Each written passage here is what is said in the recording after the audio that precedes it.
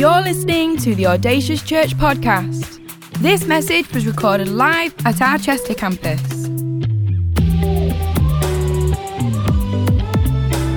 We know this is a great investment into your life, so tune in, listen up, and stay focused. For any more information, visit us online, audaciouschurch.com. So a little bit of context, if you missed last week, then check out Audacious Chester Preaches on Spotify. It essentially lays the foundation for this series we're in called Hey Jude, a deep dive into Jude, talking about how the Bible and society clash, fit together or don't fit together, and what our role is and what our responsibility is as the church. So if you weren't here last week for the Stick to the Word message, then head on over to Spotify and you can check that out. Sound good? 5 people think it sound good. Sound good? Great. We're going to go into the Word of God, so let's pray. Father, we thank you for your Word. There's nothing like your Word on the planet. Today, we're not hearing from the words of a person, from a preacher, although we're hearing from the very Word of God, the Word that makes a difference that brings transformation, change, does everything and more that we need it to do and achieve. And Lord, right now we pray for those in our church family who are too sick to be here today. We just pray you'd send your word to them and your word would be well in Jesus' name. Father, we pray that you'd strengthen them. And today as we unpack your word in our second week of this series, that you would speak to us, you'd sharpen us, you'd challenge us, and you would transform us by your word and by your presence. And everyone with faith said, Amen. Cool. We're in our second week of Hey Jude, and today's message is entitled, Build Yourself Up. Turn to your neighbor and tell them, build yourself up. Build yourself up. The Bible says this in the book of Jude, and this is our key verse coming up on screen. It says in Jude 20:21, but you, dear friends, by building yourselves up in your most holy faith and praying in the Holy Spirit, we're going to do that at the end of this message, keep yourselves in God's love as you wait for the mercy of our Lord Jesus Christ to bring you to eternal life. The author of Jude says, build yourselves up. Think with me, backtrack a little bit to a moment in your life when you've been a little bit stuck. When you've been stuck, someone's been stuck, or perhaps something has been stuck. My little brother, he's 4 years younger than I. He lives with my dad. My little brother, one night, he was staying at a friend's house when he was younger. He was in his late teens. I didn't live with my dad at that time. So he doesn't have a key to get in after his sleepover at his mate's house, and dad is gone to work. So this is a bit of a nightmare for my brother. He's trying to get in. He's checking the back door. He hasn't got the key. He hasn't got access to the house. But he notices there's the living room window is slightly ajar, so he pulls it open. But it's one of those really small security windows. The more you open it, the more the back, tips over to make it hard to enter the house. But my brother, in his genius and his ingenuity, thinks to himself, who is the smallest, skinniest friend of mine? He's bound to fit through that window. So he calls his mate Ryan. Ryan comes running round. I don't know what they were thinking, but Ryan thinks to himself, I can get through that window. No problem at all. So he stands up on the window ledge. He puts his head through, and then he realizes there's no way he's going to get his body through. So his head is stuck in the window. Nightmare, head stuck. And he's trying to pull himself out. He starts to panic and he starts getting all hyped up and he actually passes out in the window. Do you believe it? Tyler's holding his leg saying, Ryan, are you okay? Wake up, Ryan's passed out. Comes round and he's still stuck. So my brother, what does he do next? He calls the fire brigade and he says, I need your help. My friend's head is stuck in my window. They hang up the call. They think it's a prank call.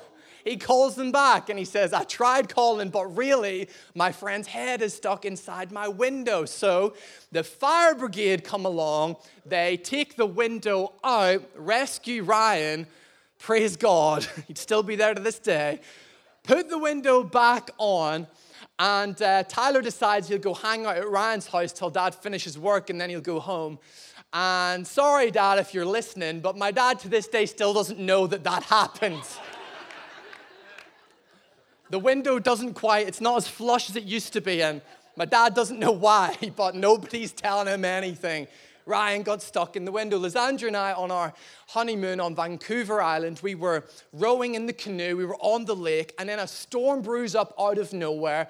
The rain's beating us down, and we're trying to, get some traction, trying to go somewhere, but it's like the more we paddled, we were going nowhere fast because the wind was against us. And not only were we stuck, we actually started to get blown backwards into the reeds by the side of this lake, worried for our lives. And I think all of us in life have had these times, haven't we, in moments where we're stuck or things are stuck or life just feels a little bit stuck.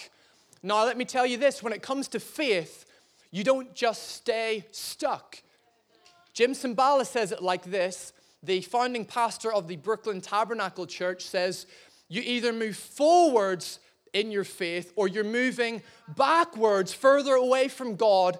There is no holding ground. Galatians 5:17 explains it like this. It says, for the flesh desires what is contrary to the spirit, and the spirit what is contrary to the flesh. They are in conflict with one another. You've got a flesh nature and a spirit nature, so that you're not to do whatever you want. Right now inside of us, there's a conflict happening between our flesh and between our spirit. And I want to suggest that certain moments of your life, one is winning, one is taking ground, one is gaining the advantage.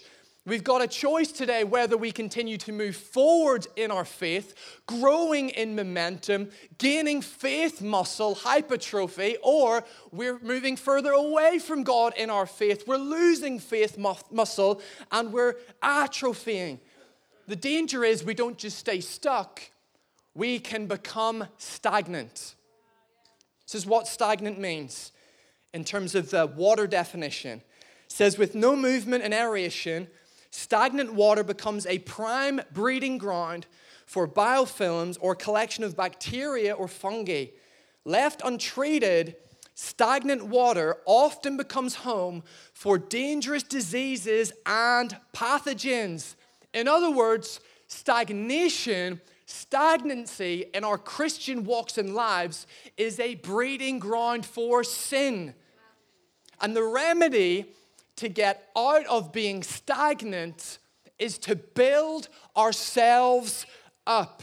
Instead of settling for stagnant, we become a river of flowing water, the Bible says in John 7:38. Whoever believes in me, Jesus speaking, as Scripture has said, rivers of living water will flow from him. Rivers of living water is the power, the presence, the anointing, the grace, the freedom, the forgiveness, the goodness of God flowing through your life. We've no chance at repelling the cultural deception that we face in society today, where everybody's truth is a truth, as we talked about last week. If we are moving further away in our walk with God, if we are becoming people that are stagnant, no, today, Audacious Church, we have to become people, leaders in the house, leaders in society, who are continually building ourselves up and growing in the things of God, refusing to stay stuck, and so becoming stagnant. There's two areas that Jude writes about specifically to the church. This isn't to the world. This is really important to remember. This is to the church. Two areas that we've got to become unstuck from. Jude verse 4 says this, for certain individuals whose condemnation was written about long ago have secretly slipped in among you. They are ungodly people who, first thing, pervert the grace of our Lord God for a license for immorality. Ouch. And two, deny Jesus Christ as our only sovereign Lord. I'm going to suggest two things in a moment, but I want to make a pastoral note here. This is a challenging series. Some series we do scratch the surface or a window into the church. Some are a lot deeper, a little bit of heart surgery. And let's face it, this message today is heart surgery. But I want to make this point really clear. is Romans 8 says, there is now no condemnation for those who are in Christ Jesus. If you're a Christian today, there is no condemnation for you. The Holy Spirit doesn't bring condemnation to your life, but He does bring conviction. Don't allow the challenge you feel in church to be misinterpreted for condemnation. You're not condemned, the Bible says, but God absolutely will convict us unto righteousness, holiness, and the things of God. So if you feel a little bit uncomfortable today, as I definitely did prepping this message for myself, don't get the wires crossed. Don't allow the devil to speak to you and make you feel condemned, but acknowledge that God disciplines those whom He loves, the Bible says. So our challenge and our conviction today actually is God saying that He loves us and He wants us to grow. Does that sound okay? So let's not misinterpret Jude's harsh words here for condemnation. Let's take them on board as a moment to grow in the things of God. The first thing is this I want to say about building yourself up is what you feed is what will grow. What you feed is what will grow. There's Andrew and I, we've got a little beautiful second child called MacGyver. He's a Scottish Terrier. He's 9 years old. He's a beautiful little dog. But MacGyver went on a trip with me to the vets a couple of months ago. We went into the vets, MacGyver is weighed as per protocol. They weigh MacGyver, and then we get brought into a little side room where the vet picks him up, puts him on the table, looks at his report, looks at his weight, looks at me and says, "Ooh, MacGyver is a little bit overweight." I'm like, wow, you haven't even said hello to him yet. This is rude. He's a little bit overweight. And I asked, how much overweight? And she said, well, MacGyver is 30% overweight. 30%. I'm like, wow. She says he is 12 kilograms and he should be 9. I'm like, oh my gosh, my dog has been carrying the Christmas rolls from 2019, hasn't he? He's just not in a good place. And it didn't stop there. In fact, we went on a journey of fat shaming my dog where she felt his belly and said, oh, his belly feels a little bit low. Can you imagine that, going to the GP? Oh, Mr. Brown, your belly feels a little bit low. I'm like, wow, this is, gosh, per MacGyver. If he heard what was happening right now, I just thought to myself, okay, we've got to cut down his diet, more walks. He's, overweight. But in the last month, let me tell you, he has lost 0.5 kilo. Thank you very much. I take that applause. And I'm actually thinking of starting MacGyver's own Instagram page, MacGyver's Weight Loss Journey. He could become a TikTok influencer. Before you know it, he'll be doing progress photos and selling his own courses on TikTok. And yes, 12 kilos to 9, he's 11.5. We're working on it, aren't we? We're working on it. But what you feed is what will grow. Jude 4 says this, these people pervert the grace of God into a license for immorality. What's the link? The essence of what Jude is saying here is these people within the church have began to start feeding their spiritual diet with immorality. They've stopped feeding their spiritual diet with holiness. Jude's speaking to people right now who've took on a spiritual diet of a license for immorality. Instead of focusing on, as the people of God, pursuing holiness and all that comes from that. N.T. Wright says it like this, a beautiful quote. He says, find people who today are saying that God loves everyone exactly as they are. So everyone must stay exactly as they are, doing all the things they want to do. Because God is so full of generosity that obviously He wants them to, do that. Find such people, and you find those whom Jude is writing. Dietrich Bonhoeffer, much earlier than N.T. Wright, a famous theologian, pastor who started an incredible church. He talks about two different theologies, two different types of grace, cheap grace and costly grace, that we'll talk about in a moment. But I love Bonhoeffer. He was a staunch opponent to the Nazi regime. He was outspoken. He was on radio. He was preaching the word of God. It actually didn't matter what society jumped on board with, what was popular in the narrative, what was commonplace at the time for where he lived. He trusted the word of God and so didn't forfeit who he was to come under the regime, but stood for the principles of the kingdom, which I love.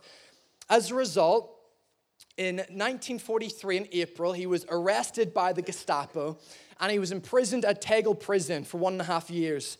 Not long after that, he was hanged on the 9th of April, 1945, just before, a couple of weeks I think it was, just before the collapse of the Nazi regime. He writes a book called The Cost of Discipleship. It's a 1937 classic. It's an old book, but it still has so much relevance for us today in this cultural overlap for how we handle the Word of God in our societal, let's call it, dilemma of which we face. He writes about these two graces, cheap grace and costly grace. Getting Bible school on you today, is that okay? 3 people are ready for Bible school. Cheap grace, definition is here. Cheap grace is the preaching of forgiveness without requiring repentance, baptism without church discipline, communion without confession, absolution without personal confession. Cheap grace is grace without discipleship, grace without the cross, grace without Jesus Christ living and incarnate. Man, I don't know about you, but that challenges me to the core. Costly grace, he suggests, is what we should all live under and live by. He says costly grace is the treasure hidden in the field. For the sake of it, a man will go and sell all that he has. It is the pearl of great price, to buy which the merchant will sell all his goods. It is the kingly rule of Christ, for whose sake a man will pluck out the eye which causes him to stumble. It is the call of Jesus Christ, at which the disciple leaves his nets and follows him. Cheap grace is the license for immorality that Jude is talking about in verse 4. Cheap grace is watering down the substance of the gospel. Cheap grace is us taking for granted the price that Jesus paid on the cross, so that instead of living in the fullness of freedom that he has, we live a foot in both worlds, a foot in the kingdom of darkness and a foot in the kingdom of life. Cheap grace is a placebo effect. We think that it's medicine for the soul, but in reality, it offers nothing of substance. Cheap grace removes the transformative nature of the gospel, where you stay in your old life, but my Bible says the old life is gone and the new life has come. That's cheap grace. But when we are fed on the diet of costly grace in discipleship, we realize that the grace Jesus has given us access to is a John 10:10, life and life to the full. It puts to death the power of sin in our lives, and we enter into the new life that Christ has for us. Costly grace enables us to carry the anointing, the power, the breakthrough, the healing, all of the good things were promised as Jesus speaks to the church. Go and make disciples of all nations, baptizing them in the name of the Father, the Son, and the Holy Spirit. This is the power of the grace by which we're under when we walk in true line with the costly grace that Jesus came and gave his life for. Which grace do you feed your spiritual diet? Is it cheap grace or is it costly grace? Don't know about you, but the grace that I've received cost Jesus his life.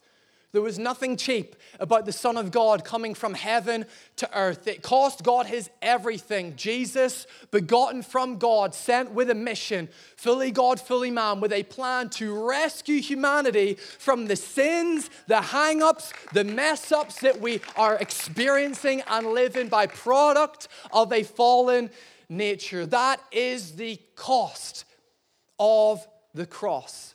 Romans says it like this. Paul writes, in verse 1 of chapter 6, it says, well then, should we keep on sinning so that God can show us more and more of his wonderful grace? Of course not. Since we have died to sin, how can we continue to live in it? Fast forward to verse 6, we know that our old sinful lives were crucified with Christ so that sin might lose its power in our lives. We are no longer, church, slave to sin. For when we died with Christ, we were set free from the power of sin. And since we died with Christ, we will also live with him.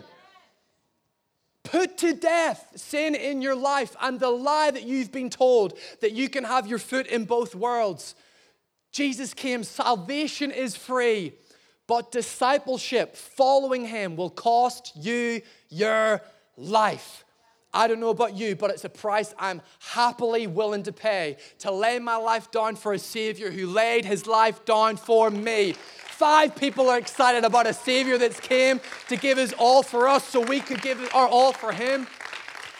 The grace isn't to do whatever we want, but to do whatever he wants. This is our statement of faith as a church.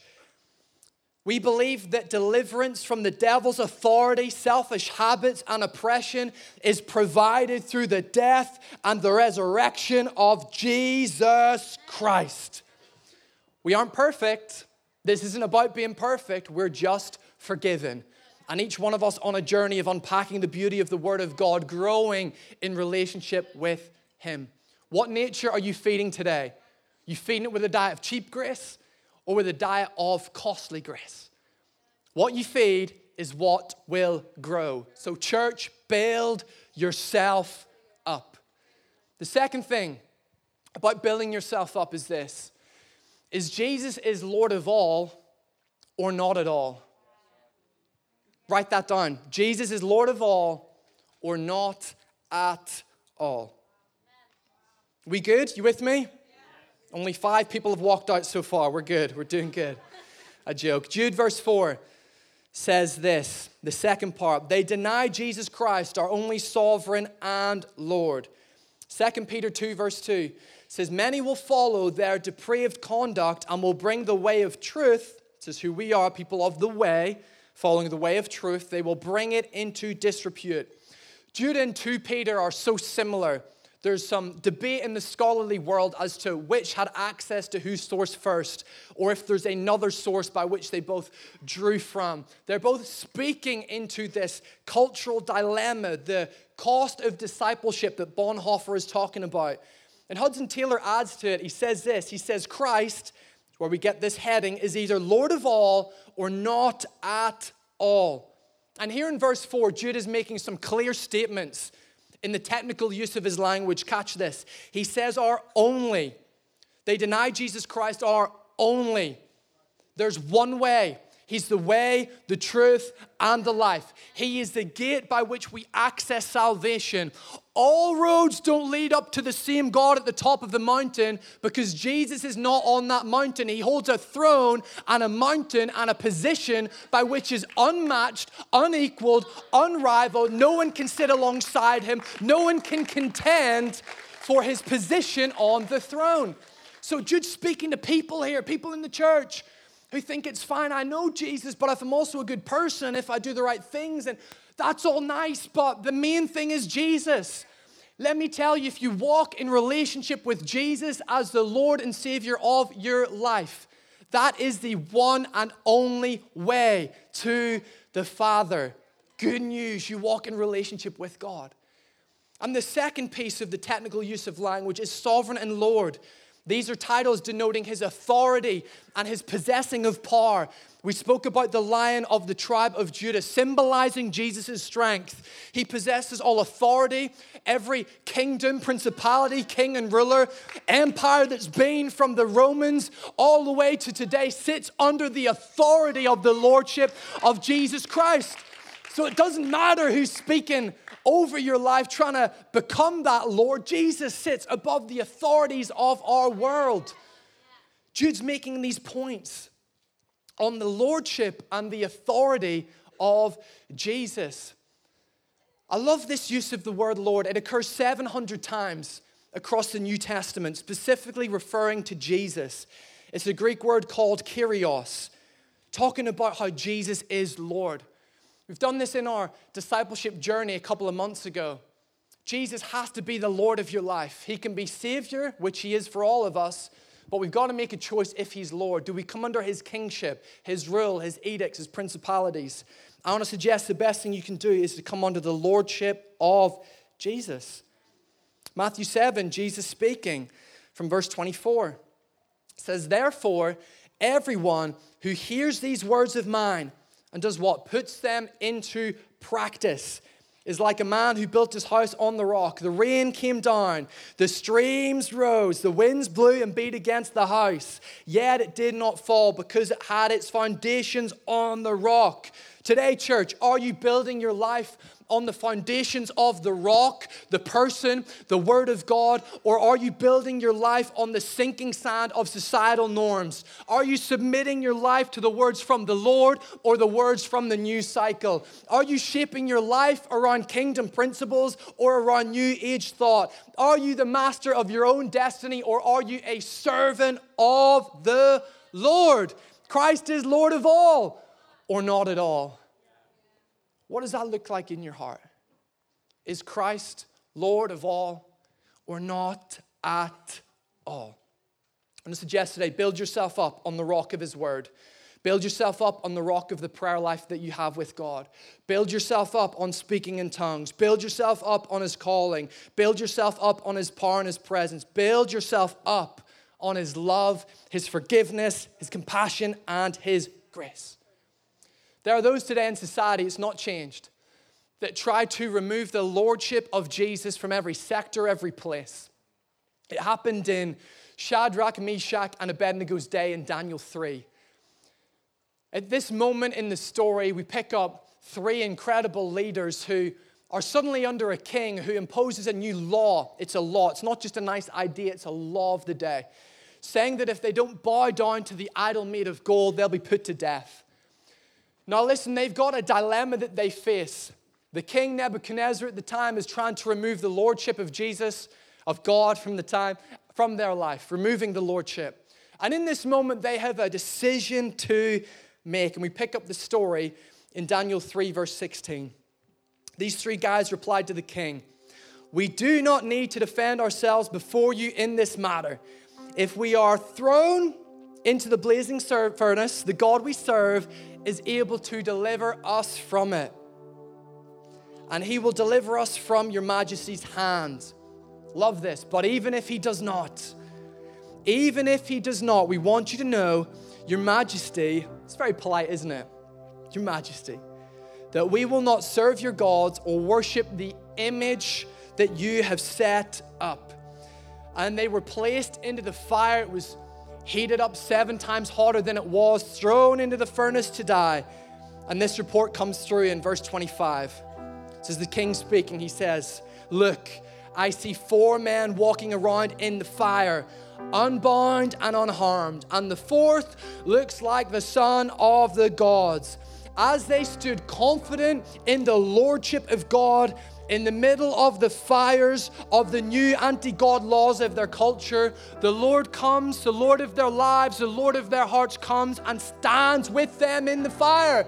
If you make Jesus the Lord of your life, whatever you're facing, whatever you're going through in sickness and in health, He will come and stand with you in the fires of life.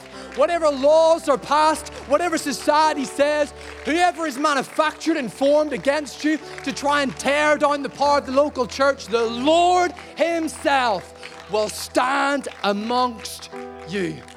But only if He's the Lord of all, because He's the Lord of all, or He's not at all. Jesus is with you today. And if you make Him the Lord of your life, He will guide you, protect you, be your shield, your sword, your healer, your peace, your comforter. Everything that you're looking for in life, all that you need, can be found in the person of Jesus Christ. But only if you crown Him Lord and Lord of all. Crown Him Lord and build yourselves up on the lordship of Jesus. Verse 20 of Jude says this, "But you, dear friends, by building yourselves up in the most holy faith and praying in the Holy Spirit." Let me tell you really quick as we come into land. There's 4 different ways I want to suggest of speaking in tongues, praying in the Spirit. Praying in the Spirit is praying the Bible, following the Spirit for direction, and praying in the spiritual gift of tongues. There's 4 types. There's the gift of tongues as a physical, foreign, actual language. We observed that in Pentecost, where they were speaking other tongues and those around them could hear that in their own language. There's a second type, there's tongues as a prayer language. Romans 8:26 says this, in the same way the Spirit helps us in our weakness. We do not know what we ought to pray for, but the Spirit himself intercedes for us through wordless groans. So that's praying in tongues as a prayer language. The third is tongues as a form of praise. 1 Corinthians 14 verse 15 says this, what shall I do? I will pray with my spirit, but I will also pray with my understanding. I will sing in my spirit, but I also sing in my understanding. The last one is tongues as a public message for the church, and it comes with interpretation. So you've got to feed your spirit by building yourselves up.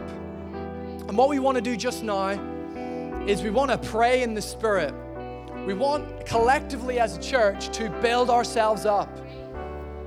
Maybe you don't sing in tongues, speak in tongues, sing in the Spirit. Sing the words of God. Declare the Bible. Intercede for those in our family that are sick and are unwell.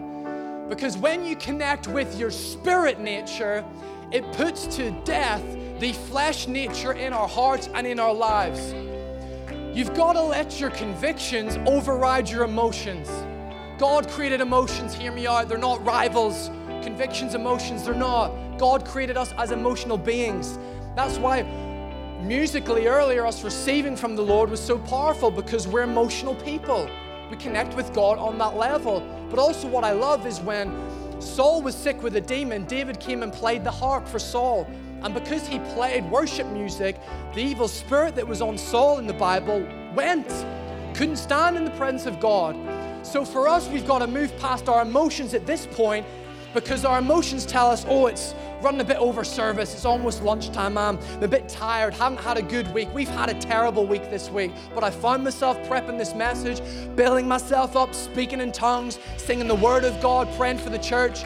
And so this morning, my situation hasn't changed much, but I feel like a new man, because I'm not tapping into the flesh, what is easy, what is comfortable, I'm tapping into the Spirit. So today, each one of us, we've got to tap into the Spirit by building ourselves up, praying, singing, speaking in tongues. I'm believing that if you don't yet speak in tongues, as we collectively as a church sing, as we declare, as we worship, God's going to drop a gift on your life, a spiritual impartation and anointing. Because this isn't just like the concerts of the One Direction days. This is the people of God gathered around the Word of God, in the presence of God, transformed by the Lord, encountering the Holy Spirit, so that we can be transformed by His image and made into His likeness. How can we fight the cultural dilemma, the opposition against the church? How can we stand on the things we believe in if we don't build ourselves up? This place is easy. You're in the family of God, with the people of God, in the presence of God. Out there it's hard. So I want you to do some business just now to build yourself up, so that when Monday morning comes, you'll step into work and you'll be less anxious than you were last week. You'll step into work a bit more confident in what you believe, because you're carrying the Spirit of God. You'll go into that situation with your family where they need healed, and no longer will you think it might happen. By faith, you're declaring it will happen in Jesus' name. Thank you for listening to this Audacious podcast. For any more information, visit us online, audaciouschurch.com. We'd love for you to join us at one of our campuses, Manchester, Chester, or online, every Sunday, 10 a.m. and 12 p.m.